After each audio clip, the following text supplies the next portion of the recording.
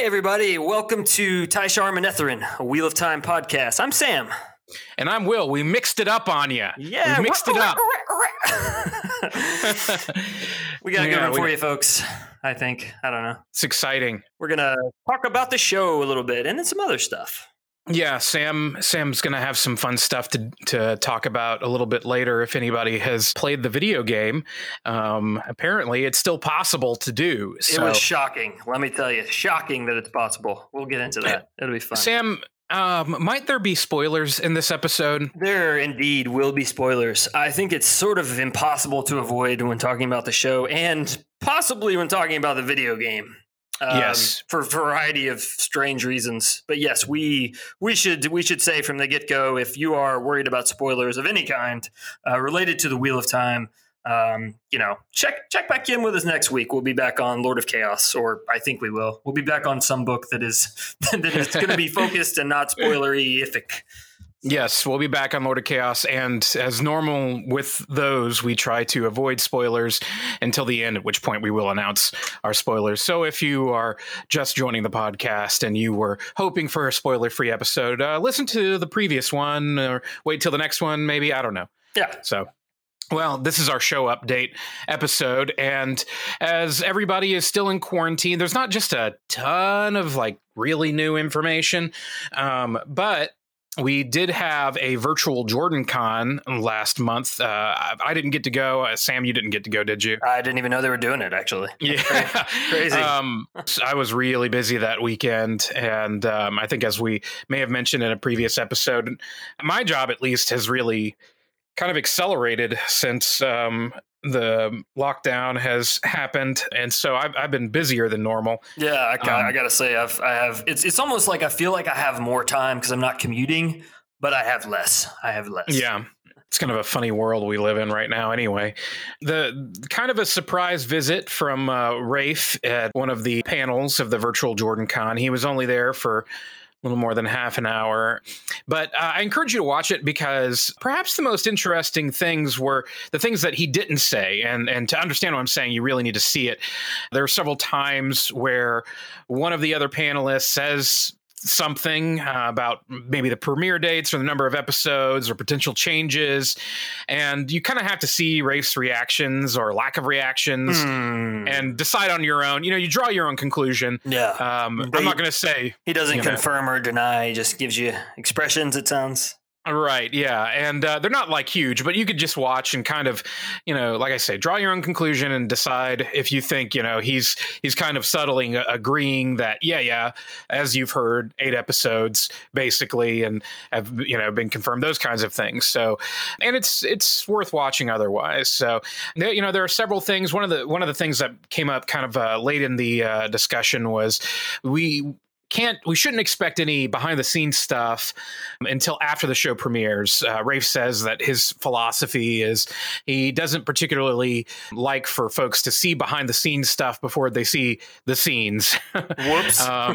So, we've had a few leaks here and there, but we're not going to see any official kind of behind the scenes footage or stuff like that coming out from Amazon. And we're still a ways off from a trailer, but we kind of knew that anyway.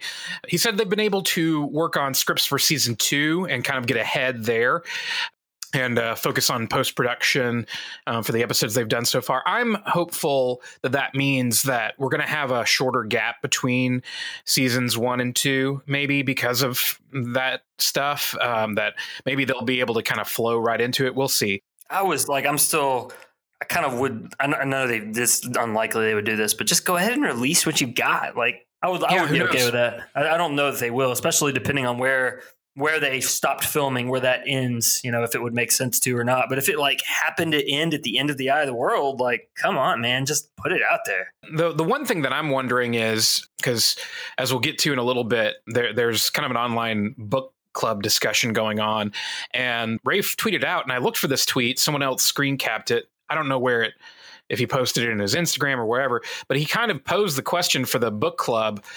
hey, what kind of stuff, because they're talking about the prologue, what kind of stuff would you like to see in the show from this? Well, presumably they've already shot it, but it does make me wonder, if things are still fluid enough that maybe he's open to feedback. Of course, I've brought up several times the prologue that they added for Lord of the Rings, and that was actually really late in the game in the editing process. Like they didn't plan on that. That was not in the original script. It was kind of a while after that they went back and did a few reshoots, and then of course so much of it is CG anyway that they added that back in. And so it kind of makes me wonder if it's like, hey, while we're having this pause, what would it look like to get a little feedback about the prologue? So who knows? We'll see.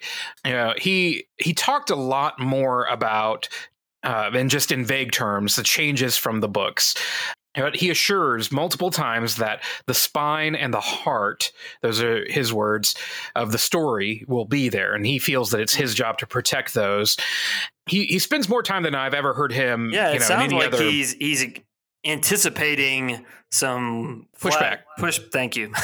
Some pushback from hardcore fans of maybe something that Brandon Sanderson has alluded to, of changes that he's made that he may have thought. And I was thinking about this a little bit on a run the other day, and like for instance, the fact that we pretty much have Logain confirmed, right? Like, and so that.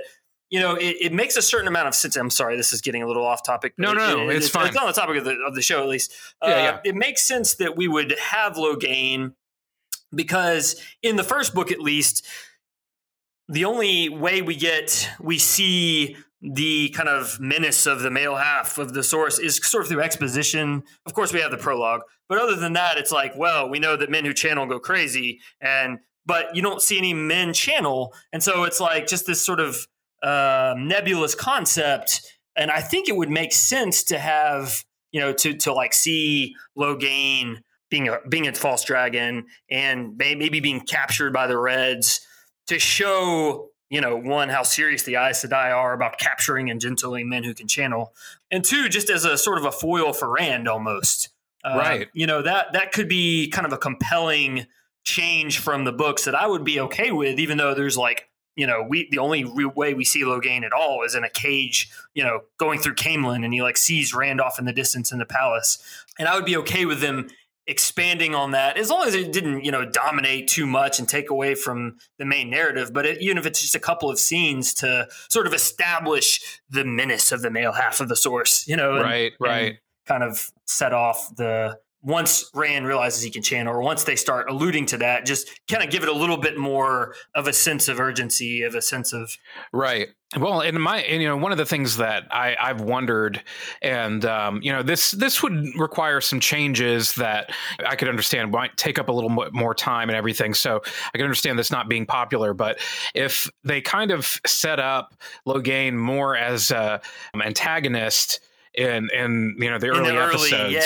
Yeah, I could see that. Mm-hmm. And where he's something to be feared, and they at the same time they really they maintain more of the mystery of maybe he is the dragon, and maybe what does that mean, and all of that. And so for people who haven't read the books, that it might actually be a question of, okay, well, if this guy's the dragon, then maybe the dragon's a bad guy, and he's something set him up almost as the antagonist of the first season, and then of course he isn't at all. They capture him, and then that's just it.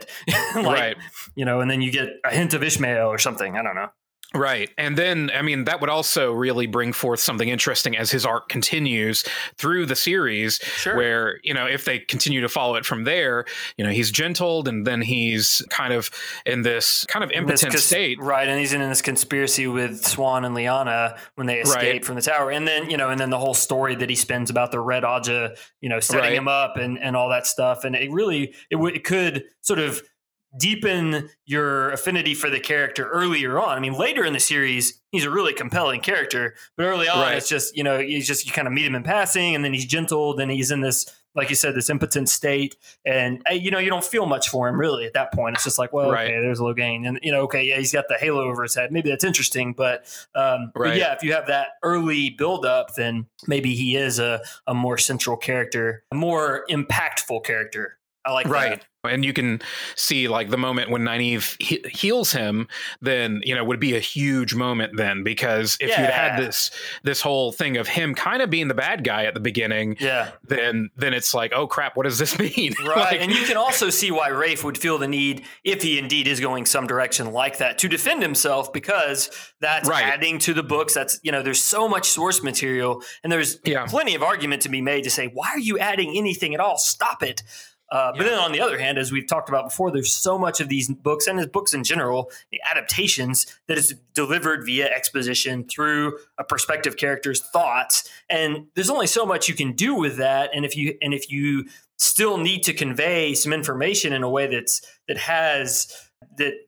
is effective, you sometimes need to do things differently. And this could be one example of the way they're doing that. And there could be others. And that it makes sense that he would want to sort of get out ahead of that a little bit. Like, listen, I have your best interest at heart. I'm trying to do the right thing here, but we also thought that we needed to add this in or whatever. I also think he is aware of who he's talking to in this case, and that's the most hardcore. Absolutely. If somebody's attending virtual Jordan Con, they they have their bona fides as being a true fan of the Wheel of Time novels. So I think that's part of it. I mean, even the panelists that are there, I mean, these are people that were reading the books when they first came out. They know the differences between all the S named Aes Sedai. Oh yeah. That's a good point. Yeah. He probably is talking to them as much as he is to the audience. Right. So trying to win them over. So I think that's component, and they were all very generous with him, I think, and saying, we understand there's going to be changes, and and he kind of talked a little bit about adaptation as kind of a process, and just one of the things that he brought up is just the simple logistical reality of, okay, say you have a character that's introduced in the first or second book, but doesn't show up for like 3 books after that. Well, if you want to cast them with an experienced actor, you have to make some decisions. You either have to incorporate them earlier on or just not have them in it at all. Right. And he says, and he says very frankly, is like, I could leave this person in and get a worse actor. Yeah, of course. Yeah. And so that's the kind of, you have to sympathize with those decisions a little bit. Like this is a sprawling epic, and you have to make choices. I mean, there's no two ways about it. You can't do everything that's in the books. Just can't. And you have a lot of characters that kind of come in and out and, might play a kind of a central role in the broad scope, but aren't necessarily huge characters in the sense of, hey, they're going to be principals in for multiple seasons. And so, that's. Yes, exactly. Yeah. That's you think about someone like Varen who comes and goes. Right. Yeah. She's a good example of that. And I mean, I kind of wonder if that's one he's kind of thinking about, she might not show up in this first season, even though she's very much a fan favorite. Yeah. Especially when you get down to the end of her story. The end is like suddenly she has a lot more impact and is like, whoa, that really colors all of her actions. And I think though you could get that same impact with, by combining her and another Aes Sedai if you had to. I mean, I'm speaking blasphemy here, but like just thinking about what Rafe might have to do. Right. Yeah. I mean, we're all trying to, be realistic and hoping for the best, preparing for the worst kind of when it comes to this. And, and recognizing, and he even said it, Daniel Green said it, hey, this isn't going to change the books. The books will still be there. Yeah. You can go back and read the books. Yeah, that's what you have to say to the Game of Thrones folks too. Like, exactly. Yeah, who cares about the last 3 seasons? You have the books, except you don't have all of them. Yeah, right. Precisely. That may be why those fans are a little saltier. Yeah, I have a buddy who absolutely. Garrett, if you're listening, I love you. I know he refuses to watch the last 3 seasons because he's like, it's fan fiction, and I want to actually read and enjoy the books, and they haven't come out yet. I'm like, I get that. I fully understand that. As opposed to this, where we have all the books already, it's done. Right. We can have our podcast about the whole series with or without the TV show. Exactly. Yeah. I mean, if you and I just decided that we really hated the TV show, then we could just ignore it and keep podcasting about the books. We could be the book podcast that is ignoring the TV show and just. What continue TV on show? our merry way. We're casting our own TV show with blackjacks and, I got that reference. Okay, so yeah, I like how in this interview at one point Rafe said something about how he even recently he said watched something, well, and then he paused and he said, well, I'm not going to say what, but and he said I recently rewatched, and he paused and he's like, well, I'm not going to say what, and then something where I was like, the book was better, and then it made me go back and reread the book. And oh man, please tell me you've not been watching the end of Game of Thrones. Don't do that, Rafe. Don't do that while you're writing the second season of the Wheel of Time show. Right. I mean, maybe he's just asking, hey, where do they go wrong? Yeah, where did they zig that I should zag? Yeah, you're right. Exactly. Yeah. So, but yeah, the whole session is over an hour. The Rafe bit is a little over half an hour, and there are lots of tidbits in there that you can kind of draw your own conclusions about. At one point, they ask him why he was so intrigued in doing the show, and one of the things he said is just because he thought someone else would screw it up. And that you gotta love to hear that. Like that's an honest, good thing to say. Like, right, you can tell he's got the best interest at heart. Hopefully, he can live up to that. It's clear he loves the story. He, like we've said a million times, he was a fan before any of this, and he went after it. When he found out Sony had it, he apparently went to them and pitched it. So that's we know it was in development hell for so many years with Red Eagle Entertainment. It pains me to still see their name attached to it because they own the rights or whatever. But it sounds like they're not very involved. Maybe, hopefully, minimal involvement. So that was the big chunk of news for the show.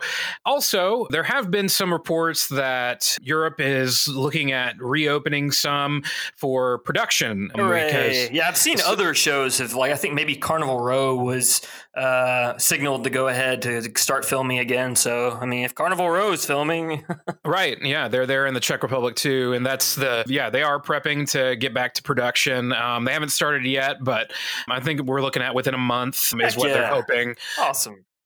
Y'all stay safe out there. For real. Yeah. Don't make this show at the cost of your lives, please. That would put a real damper on the whole thing. But then Wheel of Time hasn't yet said they're going to go back into production kind of currently. I think they're looking at a little later in the summer for getting back at it. So hopefully, and we're all hopeful that this will continue to, as it looks like, the curve is flattening out and that we don't have a second wave of this thing and that people are able to get back to their jobs because it's rough out there. So one last little tidbit. I use the word tidbit a lot, I realize. Fair enough. Right. Yeah. Little fast fact if you ever listen to the Office Ladies. That's Jenna Fisher's phrase. I've been meaning to listen to that. I love The Office. Yes, I just recently started to listen to it. Anyway, so the last unknown guy at the table read from the very first video that they released with the Wheel of Time table read, he has been identified. He is Michael Tuahine, probably neither. Probably neither of those. And I've seen some people wondering if he's playing Bran Alvear, which I think is likely just because of the context of it being the first episode. And though he's not fat, maybe he'll pull a Christian Bale and eat a bunch of pies or whatever. Yeah. So know who all the people at the table read are. Only 6 months later, 8 months later. So another little thing before we get to the video game is that if you haven't heard about it, as before I mentioned it earlier, right now Tor has started doing this online book club thing, and Rafe is involved, and I think maybe some other cast members and crew members. Oh, nice. That's cool. Yeah, and so they're releasing, they started with the prologue in the first couple of chapters, and last week, and I think they just did chapters 3 and 4 maybe, and they're just releasing the chapters online for a little bit where you can just go and read them, and then they're doing an online discussion.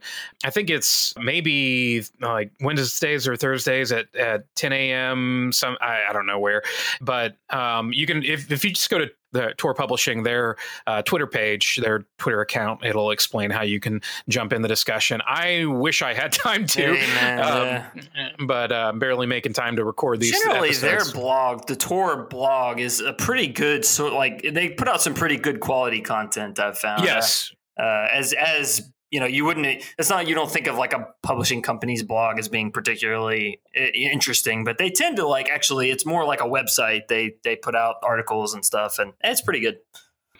So, we've talked a little bit about the fact that this is not the first adaptation of Wheel of Time to a different medium. Indeed. Truly. There have been several, in fact. Yeah, there's been a few. And we thought, during these months where TV news is just a little lean, that we might look into some of the other ones. This month, Sam, I mentioned to him about the video game, and a few minutes later, I was like getting text messages. I've got it downloaded. I've got it working. And, I'm playing it. And I was like shocked. I thought we were just going to have to find a, We Play video and watch it. Yeah. That's what I expected fully. It was made in 1999. It's insane. Like, some gentle soul out there has spent a lot of time updating various things to get this to work on modern architecture, essentially. But you can't buy it. Like, literally, you can't buy it on Steam, on GOG, Good Old Games, like on any of the websites where you can normally, buy old video games.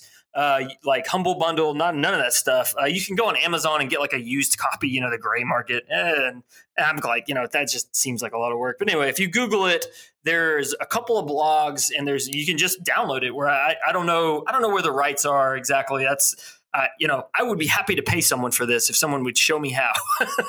but it was incredibly inobvious how to pay for it, and this guy has like just done the work to just Google Wheel of Time video game.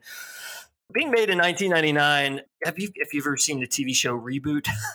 Oh yeah, CG, one of my favorites. Oh yeah, the CG is exactly like Reboot. It's like if you picture Reboot, you're picturing the CG cutscenes at least. Really, so the game itself was made with the Unreal Engine, of course, an old version of it. Right. So I really wish that they had just done a little bit of a better job on the character models, but the controls are really tight. The UI is pretty good. It's really just the character models are really blocky and awful. But anyway, so all that to say, it works. You're reading about it. It had pretty good reviews at the time, but it made like almost next to no money. Unfortunately, it was released at the same time as like some Unreal, some Quakes, and it just kind of got lost in the shuffle because, surprise, this is a shooter. That's right. They made a Wheel of Time video game, not as an RPG, as a first-person shooter. That is weird. Which is so strange. It really is. And they had to, they had to go to some links to explain that. I've watched like the first set of cutscenes online, and but I hadn't I didn't see any gameplay. It's kind of odd to think that you wouldn't immediately go with an RPG. Like you have the mechanics of a magic system sitting right there that is right for a level system. And my first thought was maybe they were intimidated by how complex the magic system is and didn't want to get it wrong. I could see that, or just the fact that, Unreal makes it really easy to make a shooter. I don't know. That's all I can figure. But it is, so it's clear from the get-go that the devs are fans of the books. They definitely are trying to adhere to the lore. And Jordan apparently was consulted during development. So the game is set 150 years before the books. So, Rand does not appear anywhere, although Ishmael does. Ishmael is essentially the big bad of the game. Spoiler alert for the game. We said spoilers, whatever. Yeah, spoilers for everything. If you're listening, we're going to spoil freaking Game of Thrones. Jon Snow dies. And then comes back to life. I'm sorry, whatever. It's done. We're spoiling things. You can cut that out if you want. No, I am not going to cut that out. If you're listening to this and you care deeply about Jon Snow, and you have not, you should have watched the show by now.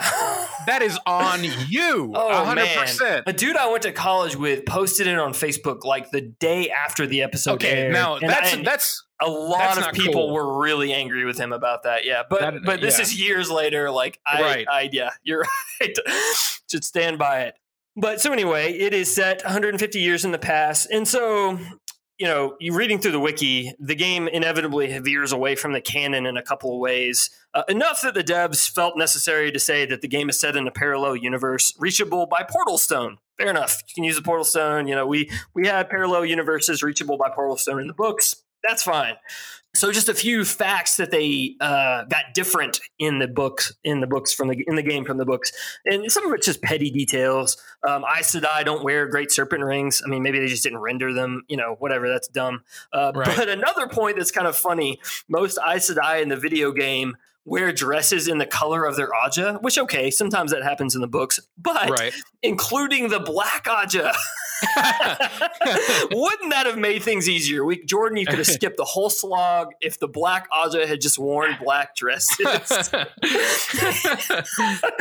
I really enjoyed that. Like, if just a few select characters, we said spoilers, if Farron and Shiriam had worn black dresses, that would have been great. Yeah. Really would have been a spoiler. Like, it especially would have been funny if all the characters were oblivious to it. Like, they are. It just turns out everyone's colorblind. Yeah.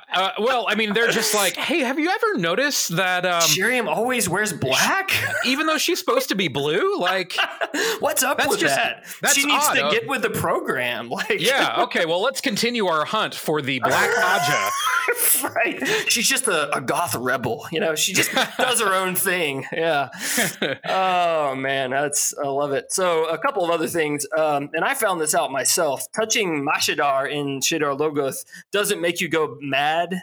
It's more like getting burned by sipping a cup of hot coffee. Like, based on, so the main character's name is Elena Sedai, not Elaine. But based on her reaction, touching Mashadar is just like, ooh, ah. So then Balefire, as opposed to ripping holes in the pattern, is just kind of more like a magic laser. Yeah. So you can just use Balefire just all the time. In fact, you can use Balefire against Ishmael in the game and kill him, quote unquote, knock him out. And clearly he's alive 150 years later. So yeah, magic laser as a hand wavy. They shouldn't have named it Balefire. They should have picked something else. Right. That would be the problem. But yeah, as I said, you play Elena Sedai, who is of the Brown Aja and is the keeper of the Chronicles. And this is the kicker. She can barely channel.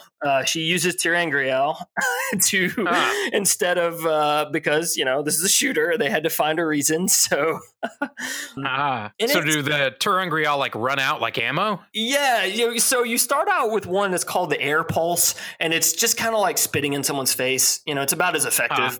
Just and that's it. And then you quickly get the Dart Tirangriel, because sure, because why not? Right. So you start the first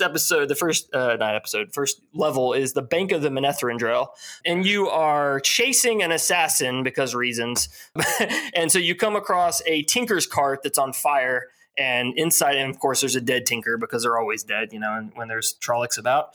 And inside, there is a Dart Tirangriel, which has like 30 ammo in it, and it shoots a dart. That's what it does. Okay. And then you quickly do get a Fireball Tirangriel, which is a little more plausible, I suppose. And those have, that's a closer range thing.